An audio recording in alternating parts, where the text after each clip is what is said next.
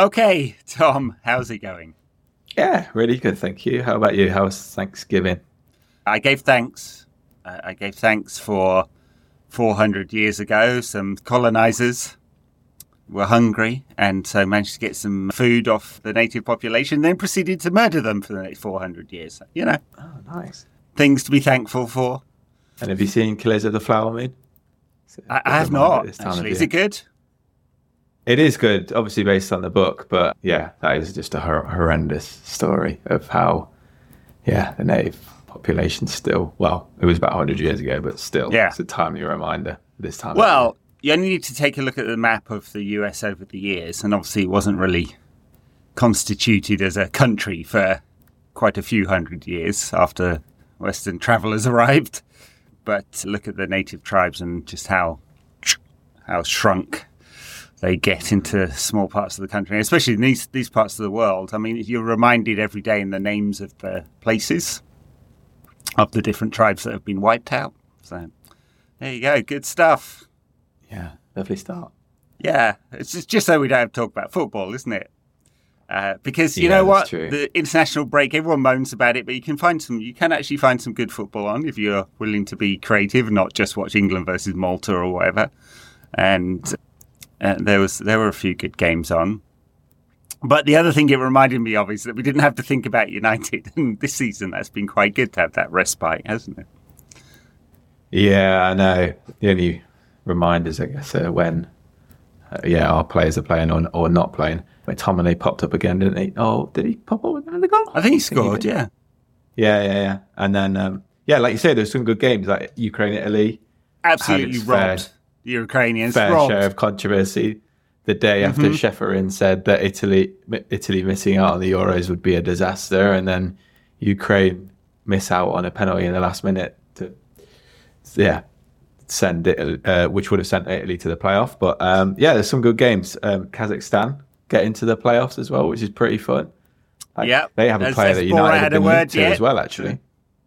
United have been linked to one of their centre-backs. I think he looks like a bit of a beast.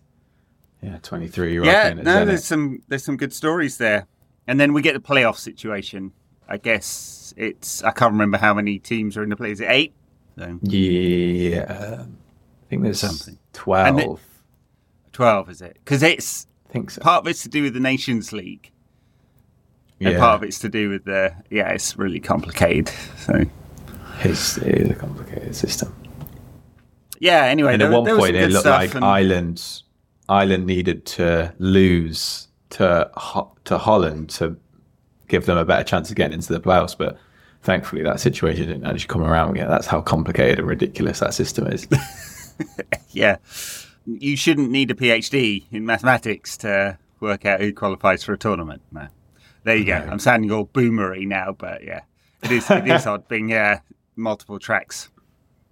England, of course, qualified. They'd already qualified. It's all rather easy in the end. I watched some of it.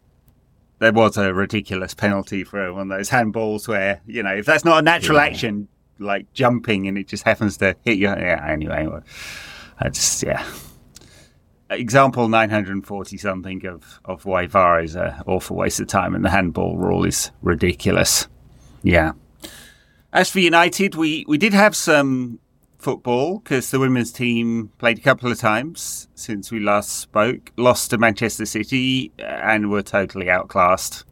Weren't ever really in that game. Don't know whether you saw that one, but they just couldn't get a foothold in the game at all. Yeah, it was... Because obviously we started really well, but it after last season's the way that we were almost relentless in our charge towards the title, this game felt like a little bit of a step back really, and maybe for City a step forward because we were a better side than City last season, and then this season you see that performance and result and you think, this feels like a United from 3 or 4 years ago really, when we were kind of the up and coming thing, and we go to the bigger teams in the league and get kind of outclassed and soundly beaten. And like you say, we kind of just did look a step off them and a level below, which was a shame really, obviously. Yeah, Skinner seems to be moving the players around a lot, and not really rotation, but it feels like he doesn't know exactly what his best team is yet. And some of the new players, it's kind of mixed bag of, Gazer is obviously really talented, but seems a bit inconsistent. Mallard has scored a few goals. Mizawa doesn't seem to be getting in the team. Not all sort of sailed in and been successful yet, and already dropped quite a few points. So 3 draws, that defeat. Was there another defeat as well? I'm forgetting now. Also lose to Chelsea. So it's already in a short... Basically, they only played 22 games, so already feels like too many points dropped. Yeah, it does. And it's completely understandable because we've signed so many players and we're trying to create a new system and a new style of play to fit all these different players in. And there's a lot of talent in there. Like you say, maybe not the most consistency, but there's definitely an abundance of talent. But yeah, in a 22 season league, you can't afford to have 5, 6, 7 games to settle into. You really need to win from the start because you know how good someone like Chelsea are. And then Chelsea, they battered Paris FC last night, didn't they? And I think Sam Kerr scored 2 and Paris FC beat Arsenal in qualification. That Chelsea are always going to be a step above even without Emma Hayes.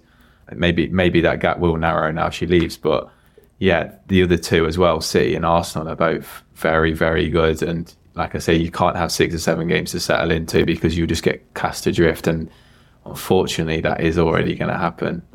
3 draws and a loss is probably almost about what Chelsea will end up with at the end of the season, to be honest. It won't be that far off. And we'll be probably 4th or 5th. Well, probably 4th, yeah.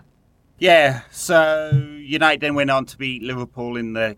Is this still called the Conti Cup? The League Cup, anyway. This group situation before they get into the knockouts. And then play Bristol City this weekend. So, which should be a gimme. But all right, moving on. Then on the ownership situation, we didn't get an announcement. By the way, happy anniversary! Strategic review, 1 year old, a couple of days ago. Did you celebrate? Yeah, I did actually. Yeah, with all my family around, and we had a big sing song for Big Jim. Lovely, Big Sir Jim. Actually, sorry, it's big Sir Jim. Is that what we're going to call him? Yeah, I think Big Jim energy. I thought we might get an announcement of some kind, but I guess it's in keeping with the Glazers that it's slow, delayed, indecisive, incompetent. Pick your adjective. All of them. They will leave as they arrived. Yeah, and they're not even leaving yet. No. So it's enough that's leaked out that it seems to be just a dotting of the I's and crossing of the T's on the contract, which is going to specify who has control over what. And it's a new arrangement where, if reports are true, Ratcliffe is going to be buying 25% of the club. Looks like it's going to be equally weighted between shares from the Glazer family and public shares, which is what some of the public investors wanted to make sure that they got the same price at $33 and a bit per share, which is quite a large premium over the market. So that we all know, and I guess the thing they're sorting out is exactly what this new management structure looks like. So have we actually, I don't know, we didn't actually talk about Arnold yet, did we? No. No, so Ratcliffe cleaning house, I think it's needed from some of the things I was chatting about with some people. So someone got in touch, I won't mention names because it's not fair, but to give me the lowdown on some of the stuff they'd heard, and I was like, all right, let me go check this out as well. So I dropped a mailer to a few people to ask a few questions about just how dysfunctional it is in the club at the moment. Very is the answer, and that's part of the reason Arnold will go, and a few of the other executives too, and there'll be a bit of a cleaning house, which one would expect anyway with new management coming in. Yeah.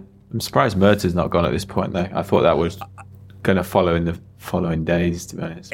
It can't be. I mean, there was a piece in The Athletic about him a couple of weeks ago, how he's sort of well-liked and respected around the club, but I mean, from the outside, doesn't seem like he's done much of a job.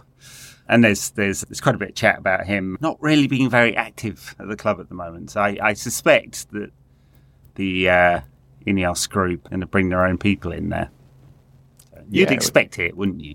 Yeah, I mean, even at clubs where a guy has been succeeding, like you think of, I don't know, it's a bit different, but Birmingham, where like John Eustace was actually doing a pretty good job, like they still got rid of him because they wanted their own guy, and I can't see why Ineos Group would look at Murtaugh's resume and the experience that he's had at Man United and go, oh, this is the man we want to keep, because he's had such a great track record of, I don't know, one of his first decisions was to bring in, what's his name, Ranić, and to follow on from Ollie. Yeah.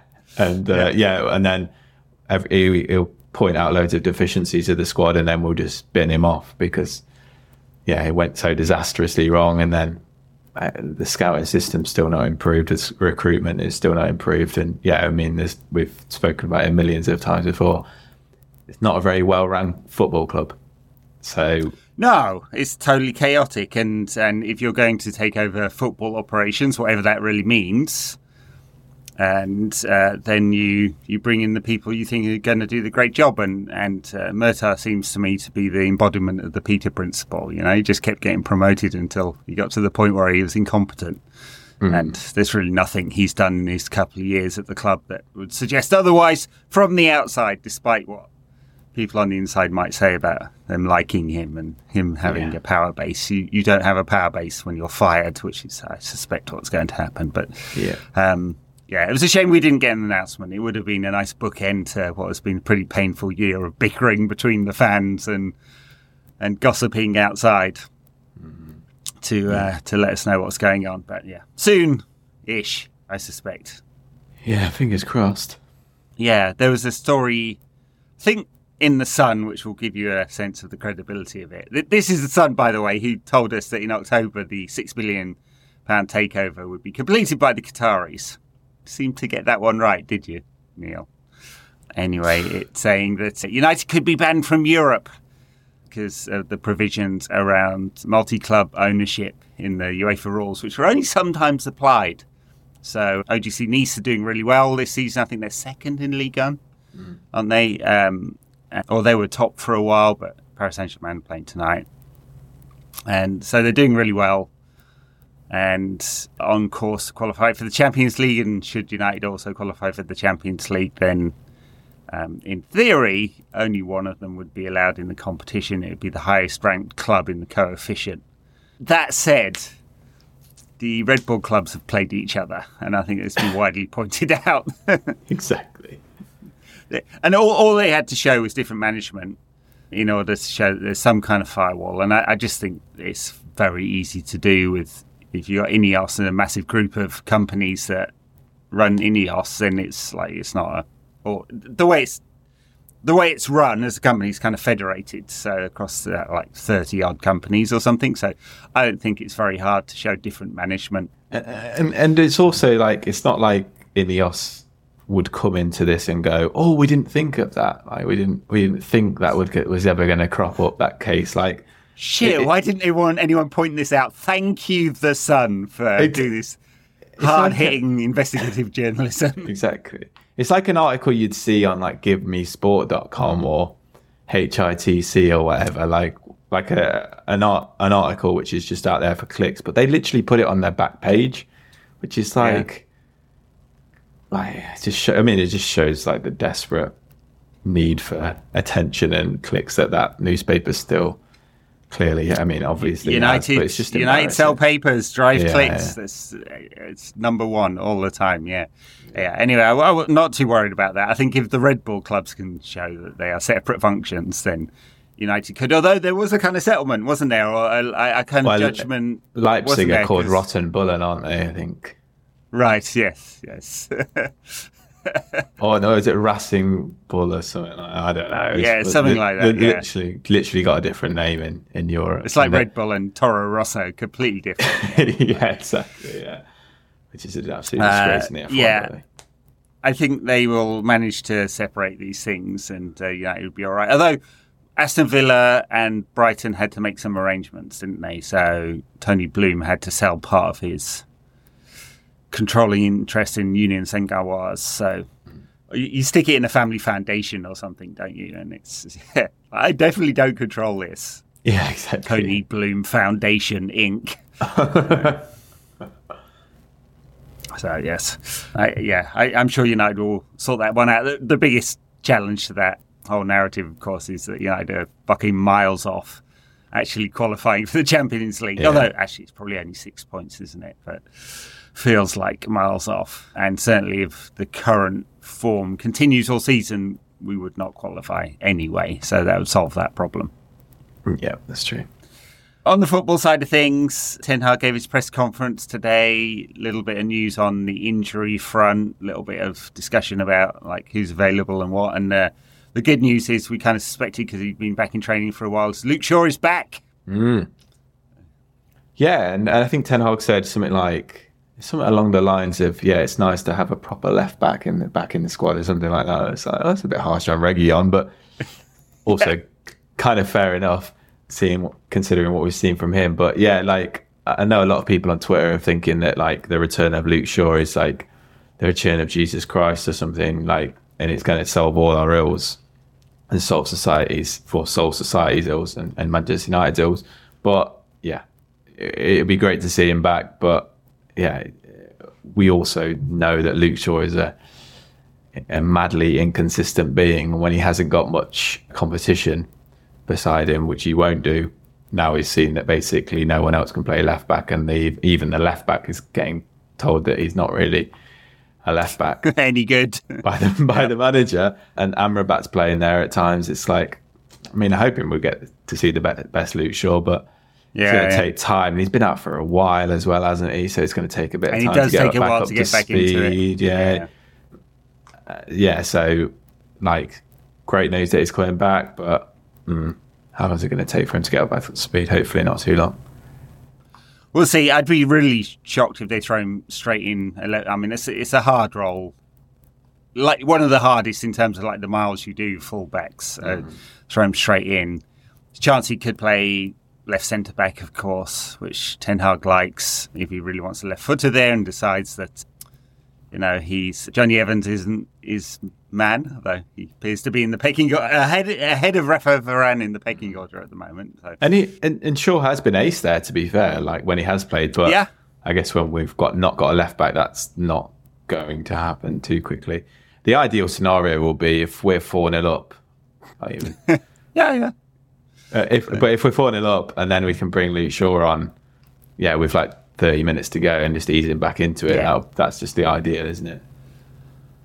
Well, yeah. I mean, the amount of non-contact muscle injuries United are getting, and the chat about it's and it got into the actual, because obviously a few people have said it in the kind of United fan media circles that there's some unhappiness with how intense training has been, and I think we all looked at pre-season and thought it was pretty odd in terms of like the schedule and the minutes players got. But then there were some newspaper reports. Obviously, a few player agents have been talking to journalists about the intensity of training and so how some of the players felt after pre-season. They were more tired than they'd left the previous season. So, and none of this would surprise me if it turns out to be true, because it's an unusually high number of. It's not like these are all like contact injuries. They're mostly not. They're muscle and hamstring injuries. Like so many of them. And in fact, we're not sure, but reports today that Mason Mount has picked up a calf strain and could be out for a month. Again, kind of feels like there's a pattern here. Yeah. But on the other side, it's not great to see these leaks like going out to the Guardian of like players unhappy and stuff. It really kind of summarizes and encapsulates what this United team, or the kind of the cliche around the United team of they're like their mentality's weak, they're crybabies, they're like that type of thing. Like and it happened all the time, didn't it? It happens all the time when a manager is close to going at United. Like all the leaks come flying out, and it's players are distressed, and there's a fracture in the squad and these types of stories. And whereas it might be true in this case, I hate to see that kind of going out to the press and snitching on the manager kind of thing. Yeah. There's something not quite right if the player's doing that. But he might also say, like, either some of them are unhappy, or there's always players unhappy if they're not in the team, of course, and some of them can be more difficult, and maybe they don't all get on as well as they could do. That's a part of the reason why Ten Hag, didn't he had that barbecue at his house to try and get all the players together and try and build some kind of unit. Yeah, I don't know. There was a magical story before we get onto the weekend game.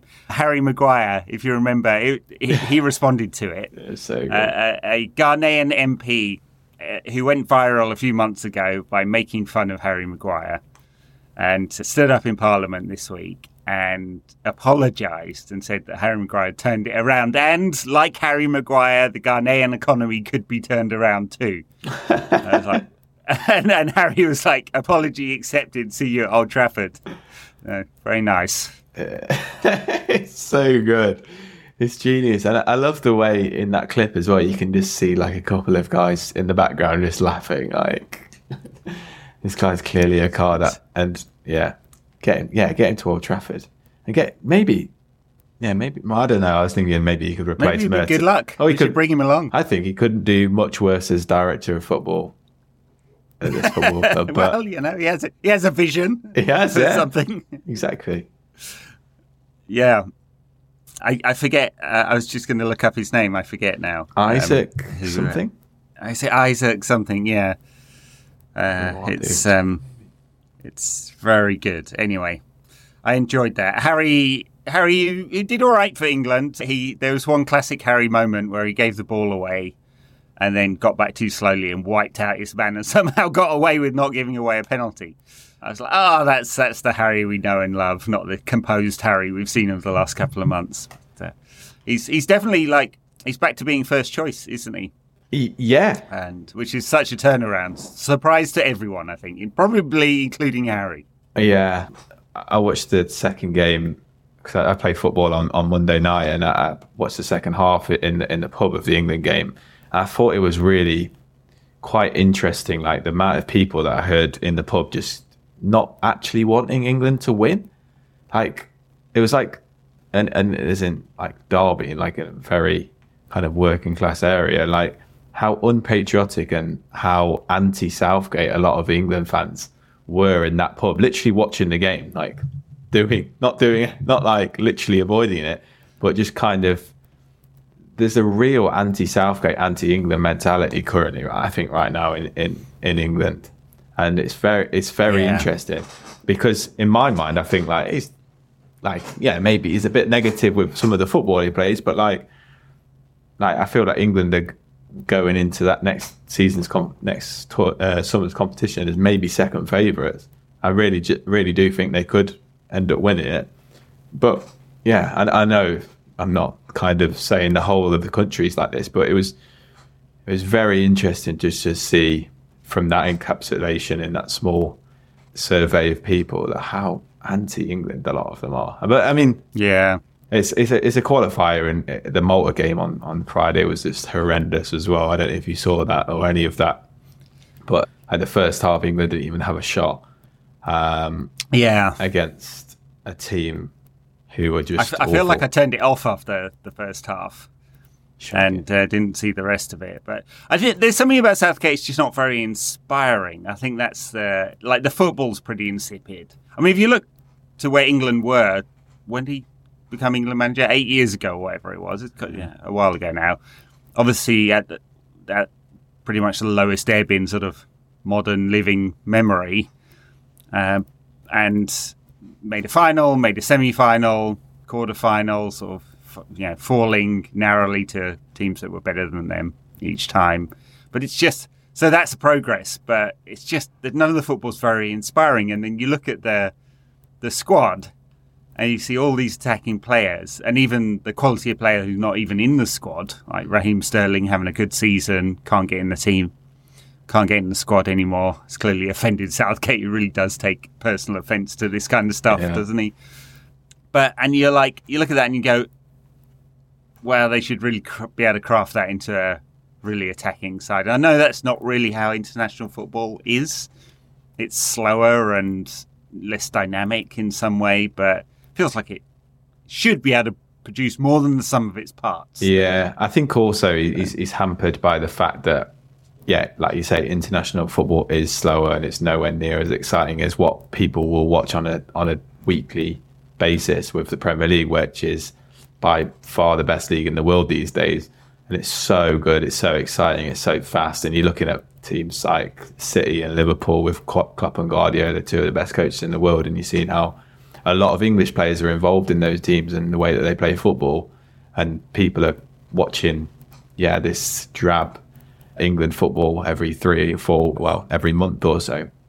And they're like, why can't these guys do exactly what they're doing on a Saturday, every Saturday and Sunday for the national team? And I kind of do get that, but I still find it a little bit perplexing, like how anti-England a lot of people have become. And it started at the World Cup, really. Like, a lot of people were really down on them before it started, and I wonder if it would change before the next summer. But I think, Southgate's, this is a real tangent, but I think Southgate's probably end of a cycle, though. I'm sure he'll go after the Euros. It seems like it. So, and who knows who'll be after that? Lee Carsley, I think, was one of the favourites. Probably won't be Sean Dyche, will it? Who's got a job to do at Everton. Oh, sorry for the leftwards segue there, but Everton now on 4 points after their 10-point deduction. I saw a lot of bleating from Everton fans, and even Andy Burnham, Mayor of Manchester, but an Everton fan, complaining about it. And maybe it's just me, I was like, it amounts to, 3 wins and a draw is the penalty for, like, the best part of £500 million of losses.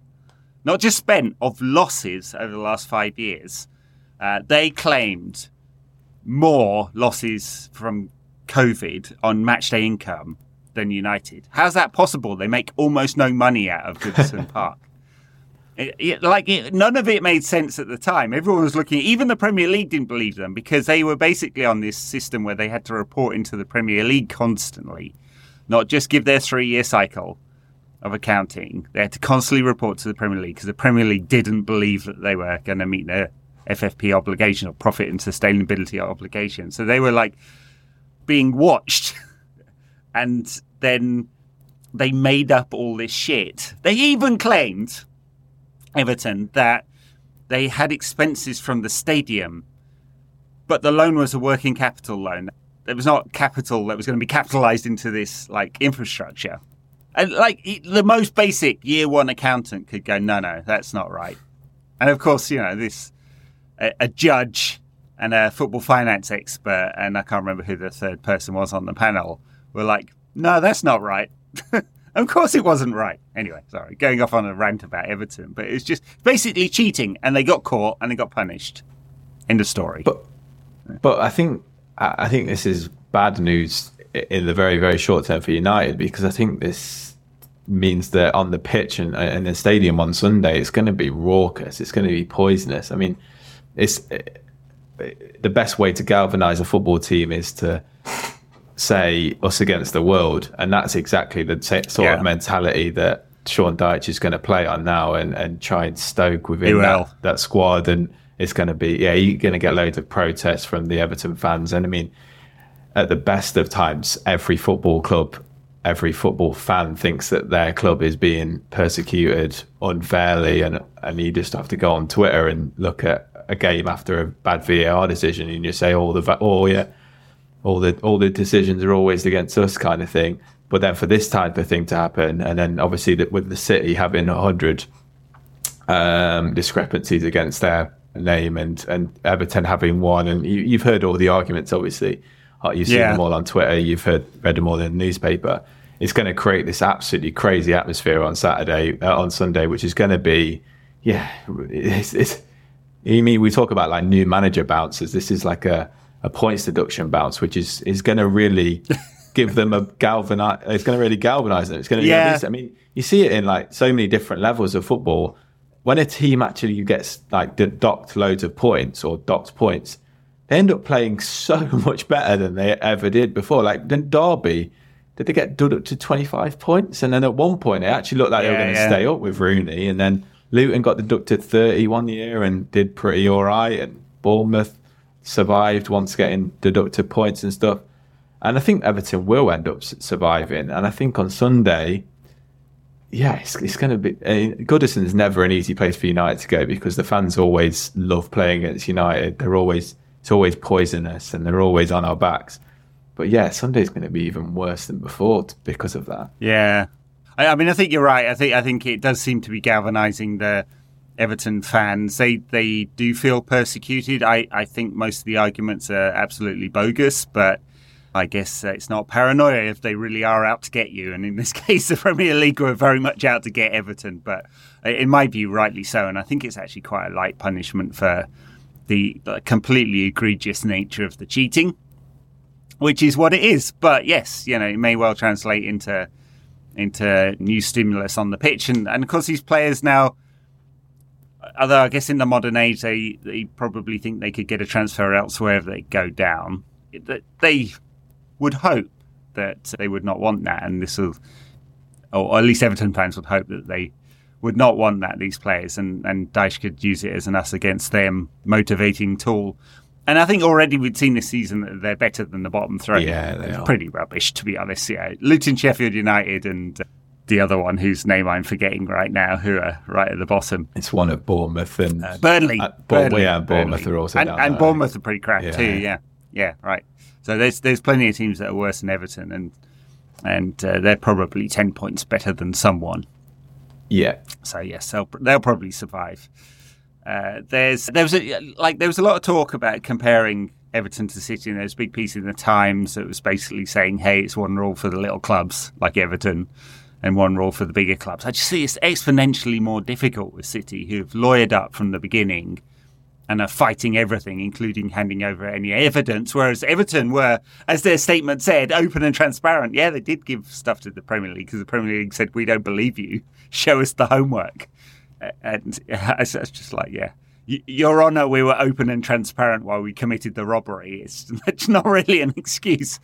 But with City, it's super complicated because it's not just, we breached 1 3-year cycle in terms of our spending. They did it for a decade and then they lied about it and then they used third parties to cover up some of it. And then they lied about that. And then they wouldn't hand over the evidence, even though they said they had. This is why there are 155 charges, basically. It's just incredibly complex. Yeah, and also, like you say, City have got the best lawyers in the world who are working on this, whereas Everton gave up the ghost and, probably can't even afford a lawyer, to be honest.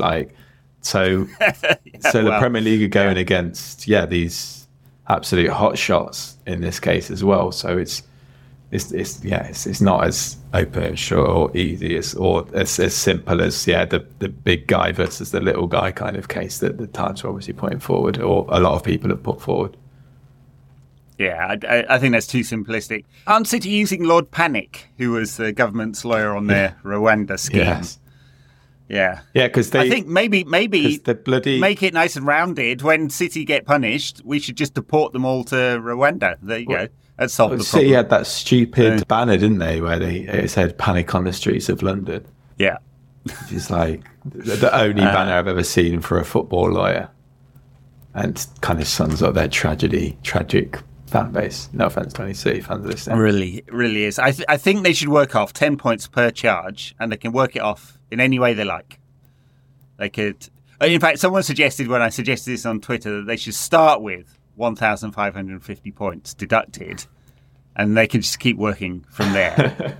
And so, at their current rate, it would probably take them 15 years. So I don't know what 15 relegations looks like somewhere in the Sunday leagues. They were playing against us at my level, actually. Yeah. There you go. Finally. And just imagine you coaching your team, tactical genius against We just play Mourinho. Schooling we him. play Mourinho ball, so It's the type of football that beats that kind of system. Well, maybe did about 15 years ago. Yeah, it has on occasion. Yeah. On the pitch on Sunday, isn't it? Yes. It'd be interesting to see what Ten Hag does here. Because it's not exactly. I know United are in theory top of the form table, 4 wins out of 5, but there hasn't been a good performance in any of that. And so, does Ten Hag stick with the formula, just hoping it's going to magically fix itself? So, McTominay plus Fernandes plus one other in central midfield. Amrabat, is it going to be? I mean, because Eriksen and Mount are both injured. Yeah, I guess so. Oh, Eriksen is injured, isn't he? Yeah. Actually, that's the other one. Højlund may or may not be fit. Yeah, he's still out. Yeah. So it looks like, I guess we get Martial up front or Rashford with Garnacho. We'll see. None of them are in form.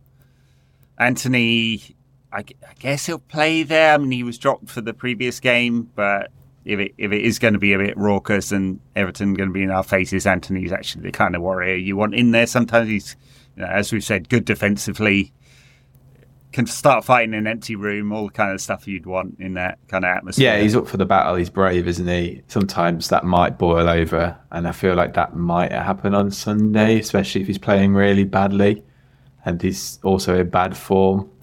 I feel like he's got the potential to boil over. But yeah, like you say, he's the kind of perfect fit for this type of game. But you look at the, like you say, the attacking options.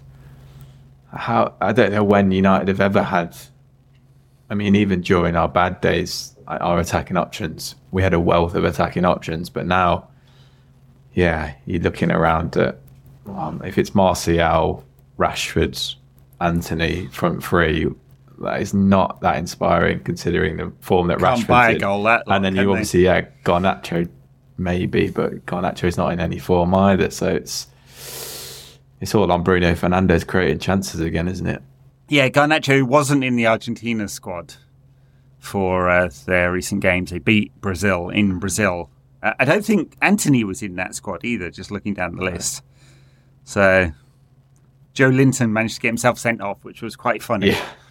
That game was crazy as well because it was basically just awful. It was an awful, awful game after, obviously, the melee and the crowd before the game as well. It was just basically people crunching each other for 90 minutes, and Joel Linton didn't really do that much, and then they're getting sent off. Yeah. South American qualifiers are absolutely nuts because they all play each other. It's kind of pointless now because they have so many 7 qualifiers. I think it's 6 plus 1, isn't it? Yeah. So almost everyone's going to qualify. So these games shouldn't mean anything, but they clearly do because everyone kicks the shit out of each other all of the time, and it's really tough because even the poorer quality teams, like some of them play at altitude. Yeah. Go and play in La Paz at 10,000 feet. I don't know if any listeners have managed. First time I ever went to Mexico City, which is at 8,500 feet. I went out for a run, and I don't know. I did 5K, and I thought I was going to die. I was like, "What is going on?" My body was absolutely no. You're not there. It's really hard. So, and you can't just immediately adjust. Like you say, that's what's so great about that qualification, though, because I don't think Bolivia qualified for the World Cup like once or something in their whole history. Yeah. But yeah, even the worst team in the group, pretty much every single time, the away trip there is an absolute nightmare. And then you've even got like Venezuela these days that are quite decent. And like you say, every game's a derby, every game's feisty. So it is the best qualification group in world football, despite, like you say, it's 6 plus 1 this year. It's always, I mean, the timings aren't always great for Europeans, but they're always the best to watch. And especially when you've got England versus Malta to compare it to, European qualifiers can be really drab at times. One of the big regrets, I never got to see one of the Buenos Aires derbies. I've been there a few times, and the last one we had tickets for it. And was it a Copa semi-final, Libertadores semi-final, where Boca and River fans had a riot in the streets the day before? I remember that happening for the final as well. I think it was that was the day of the game, wasn't it? When I think Boca's right, and then they cancelled it and shifted it to Madrid. Anyway, we didn't. Yeah. So Yeah, it was a shame. And I was supposed to go to Tigres versus Millonarios in Bogota as well, and I got told on by our local person to HR, and they were like, "No way, are you doing that, Ted?" I was like, "What? I'll blend in with the ultras, no problem." Oh man, that is looks like the best continent in the world to watch football. Yeah, crazy. One day I'll make some games there, but yeah, yes, yeah. We ran off track. We were sort of talking about.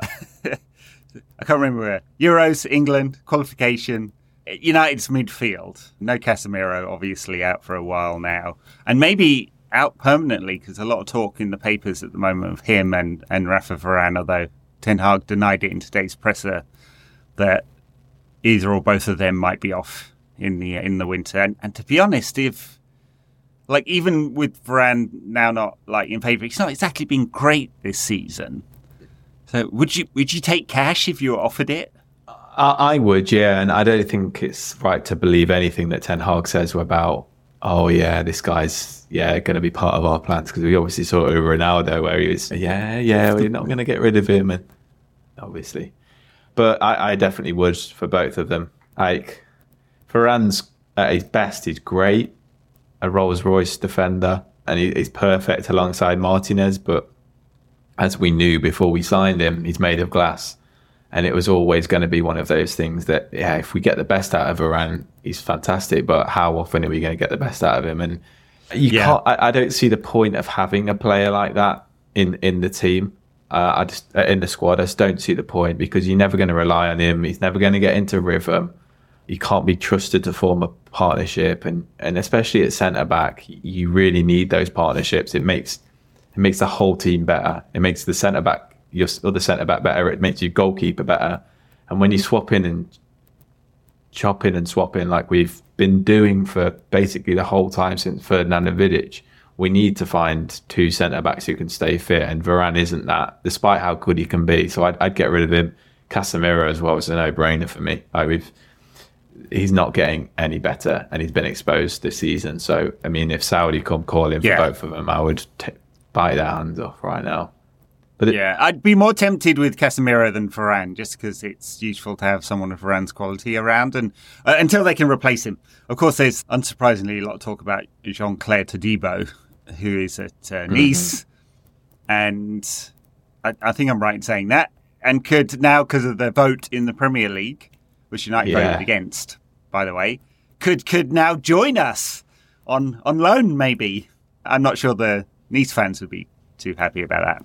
Would be a turn up. I mean, we were linked to Kim, weren't we, in the summer? And at one point, it looked like that was going to definitely happen, and that would have been absolutely beautiful. Yeah, not to be. Yeah, they'll definitely have to think about that. Yeah, Casemiro looks like, as I think we suspect, he just looks like a financial burden at this point. Huge wages, huge fee. Any money would be very good for FFP purposes there. Assuming we're not going to get him back to his best, and I don't think we will, really. He just doesn't look the same player he once was. No, and I think also, it typifies the haphazard nature of United's squad building as well, because we said it when he signed, we knew he had loads of quality, and we knew it would be good, but when you're looking at a kind of a Ten Hag type of player, and the system that Ten Hag, what we thought Ten Hag was going to implement at United, the type of Ajax type of football, like Casemiro was never going to really fit into that, because he's not a controller. He's a ball winner, and he's a great ball winner at his best, and he was kind of transformational in his mentality and his ability when he first came in, but also for building a squad. And I don't know what, we've spoken many times with that, we don't know what United's best system is, or what United's system is, but if we want to build a team where we do control the football, having a player like Casemiro isn't the right player. So if this incompetency that United have had with signing Casemiro can be bailed out by Saudi Arabian money, I would definitely, like I say, I'd bite the hand off and then buy a player who maybe does fit into a system which Ten Hag wants to build. But I don't know if Ten Hag will be around for too much longer anyway for whatever rebuild is going to take place. Well, yes, I mean, there's definitely a risk to him with new sort of management coming in, for sure. Like, he could be part of the clearing of house. I'm minded to give him more benefit of the doubt, just given, like, who could... Like, we haven't seen anyone really be successful in the chaos of the Glazer ownership, except for Fergie. So, bits of Mourinho, obviously the cup win under Van Gaal. Ollie, at times, looked like he was turning it around, but it just seems a really hard system to work in with people above him who aren't helping. I don't think. I'm not sure what Murtaugh's football department actually does. If you look at the track record in the transfer market and in terms of contracts, it doesn't look good, does it? So I'm kind of minded to give him some benefit of the doubt. I'm really surprised with Ten Hag just how quickly he just gave up on all the things that were supposed to be about Ten Hag ball. And just with all the injuries, just became really like super, super pragmatic, which we always knew he had this kind of element to him. But like seeing a United midfield of McTominay, Casemiro, and Bruno like giving the ball away every 3 seconds, it feels like the total opposite of what we assumed we would get with Ten Hag. And I was just a little surprised he went for that. And yeah, we'll see this weekend. But it would be a real. Obviously, we're going to have McTominay in the side because there aren't any other fit midfielders, basically. But it's just very hard with McTominay and Bruno, and then one other to create the team that he wants. Yeah, and you just think about like that midfield potentially being McTominay, Amrabat, Bruno. Say Anthony's playing as well, and Martial and Rashford. The lack of control that you can just think of when you think about that team, goals, and you just think about how end to end this match is going to be, and it's just going to be one on individual brilliance. I think. Well, for either team, it feels like such a flip of the coin who wins. We've got more individual talent, for sure. They've obviously got the home crowd and that poisonous home crowd, which I think it's going to be. So I feel like it is just going to be like a flip of a coin who wins this game, which is ridiculous, really. But that comes from a lack of control and a lack of style, and yeah, it comes from us relying too much on individual brilliance, which we have done, I think, for maybe the past 18 months, to be honest. Yeah, and we could do with some of that from Bruno, he really needs some goals. Yeah. Or Rashford, obviously got one in the last game. Or Rashford, definitely. Yeah, he really needs it. Bruno, by the way, who I knew this, of course, but we all say his name completely wrong. The Premier League put a little clip out of some players saying their own names, and he's more like it's Brun. It sounds more like Brun than Bruno. Miguel Fernandes. Yeah. And clearly, I'm not getting that right either. But yeah, we totally butchered. Yeah, I knew the name. Portuguese was Fernandes, and like Fred's Brazilian or Portuguese pronunciation is Fergie. Because when you hear Tim Vickery pronounce stuff, then you're like, oh wow. But yeah, I'm not sure. But if I said Fergie every time, everyone would like, what are you on about? I don't even know who you're talking about. Well, it's the right balance between not insulting someone and sounding a bit pretentious. So which is because we probably should say their names correctly, shouldn't we? Yeah. Who's the Derek Ray? Yes. Who does a lot of the ESPN? He always he makes a point of doing it, but he pulls it off because he's just always done that. His German is amazing. The way that he pronounced like Leipzig and he does it for Hungarian players as well. Like he's popped into my DMs a few times asking like how do you pronounce like Soboslai or Sholai. Yeah, some players who play for Hungary, and then you hear him on the TV, and you're like, wow, like you've really gone to town on this, and like it is super impressive when they do that. And I think the German coverage, to be honest, in general, is usually done by, I don't know if necessarily German speakers, but they do really like you say, go to town on getting it right, which is I guess a good thing. I just don't know if I could pull off calling Bruno Fernandes every time. I don't know if I've got the dexterity in my voice. Yeah, Bruno, it is then. Yeah. Well, touch wood, something from him this weekend we could really, really, really do with it. 4 games out of 5, yes, great. But we're just like one bad result away from a crisis every week. Despite being top of the form table. Yeah. Well, currently 6th, and that's 5 points behind Tottenham in 4th. So, yeah, given the disastrous nature of much of this season, it's not bad.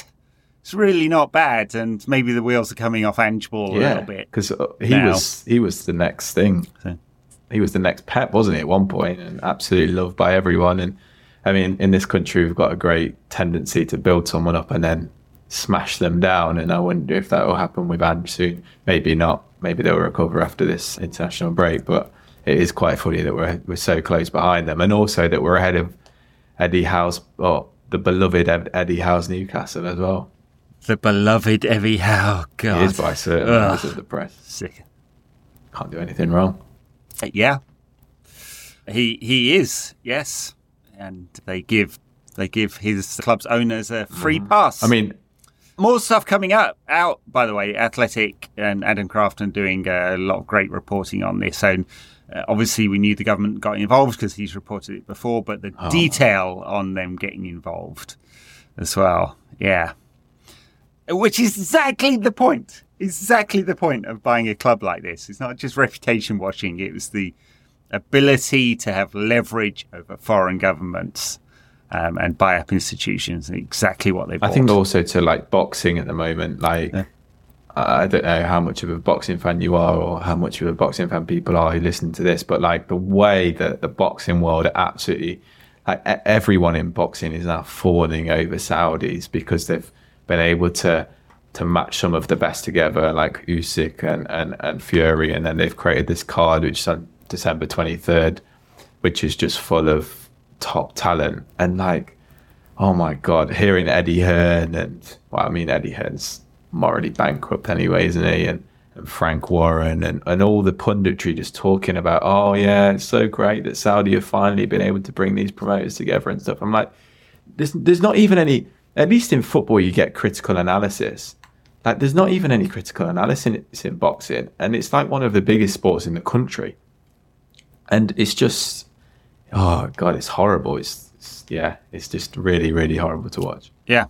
Well, yeah, and there should be that critical analysis. What is that money buying, and who's it coming from, and why do they want to do this? And I think it was it Sporting Business Mag, or maybe one of the human rights orgs had mapped out all of Saudi's sporting interests, and it's like kind of 300 different things, like teams, leagues, sports, TV rights, competitions, one-offs, everything. It's a national strategy to buy influence and power from a country that is sending people to prison for decades for tweeting criticism. Decades. Constantly. And has run up, I can't remember, it's a couple of hundred executions this year. So it's. Anyway, I could go off on a rant about that. I know I'm always mindful, because people keep me honest about this one, to not other. But I don't know, there's a hell of a lot of detail about how repressive this regime is. And that is not to say that the UK or the US where I live are not repressive in their different ways either. But as of yet, Rishi Sunak hasn't struck on buying a football club in order to buy his way to electoral victory. I'm not sure. Maybe you could buy one in Rwanda to make them happy about the immigrants that they're going to receive. God, it's just... whole thing is so, humans as cattle, right? Just to be shifted around. I'm very glad that Rishi Sunak has not decided to buy Manchester United. I would not trust him to run the club any more than I trust the Glazers. Instead, we get this is where we're at in football now, where we're delighted that a Tory voting Brexiteer non-dom with quite a lot of dubious links to human rights abusing petrochemical states is to be a part owner of United, and that's delightful because it's slightly better than state ownership and probably more competent than the Glazers. And then we've also got Nigel Farage basically whitewashing his reputation on national TV. I'm a celebrity over here, and I've already seen a lot of people saying, oh, he's actually not that bad. He's actually quite a nice guy. So many eyes rolling.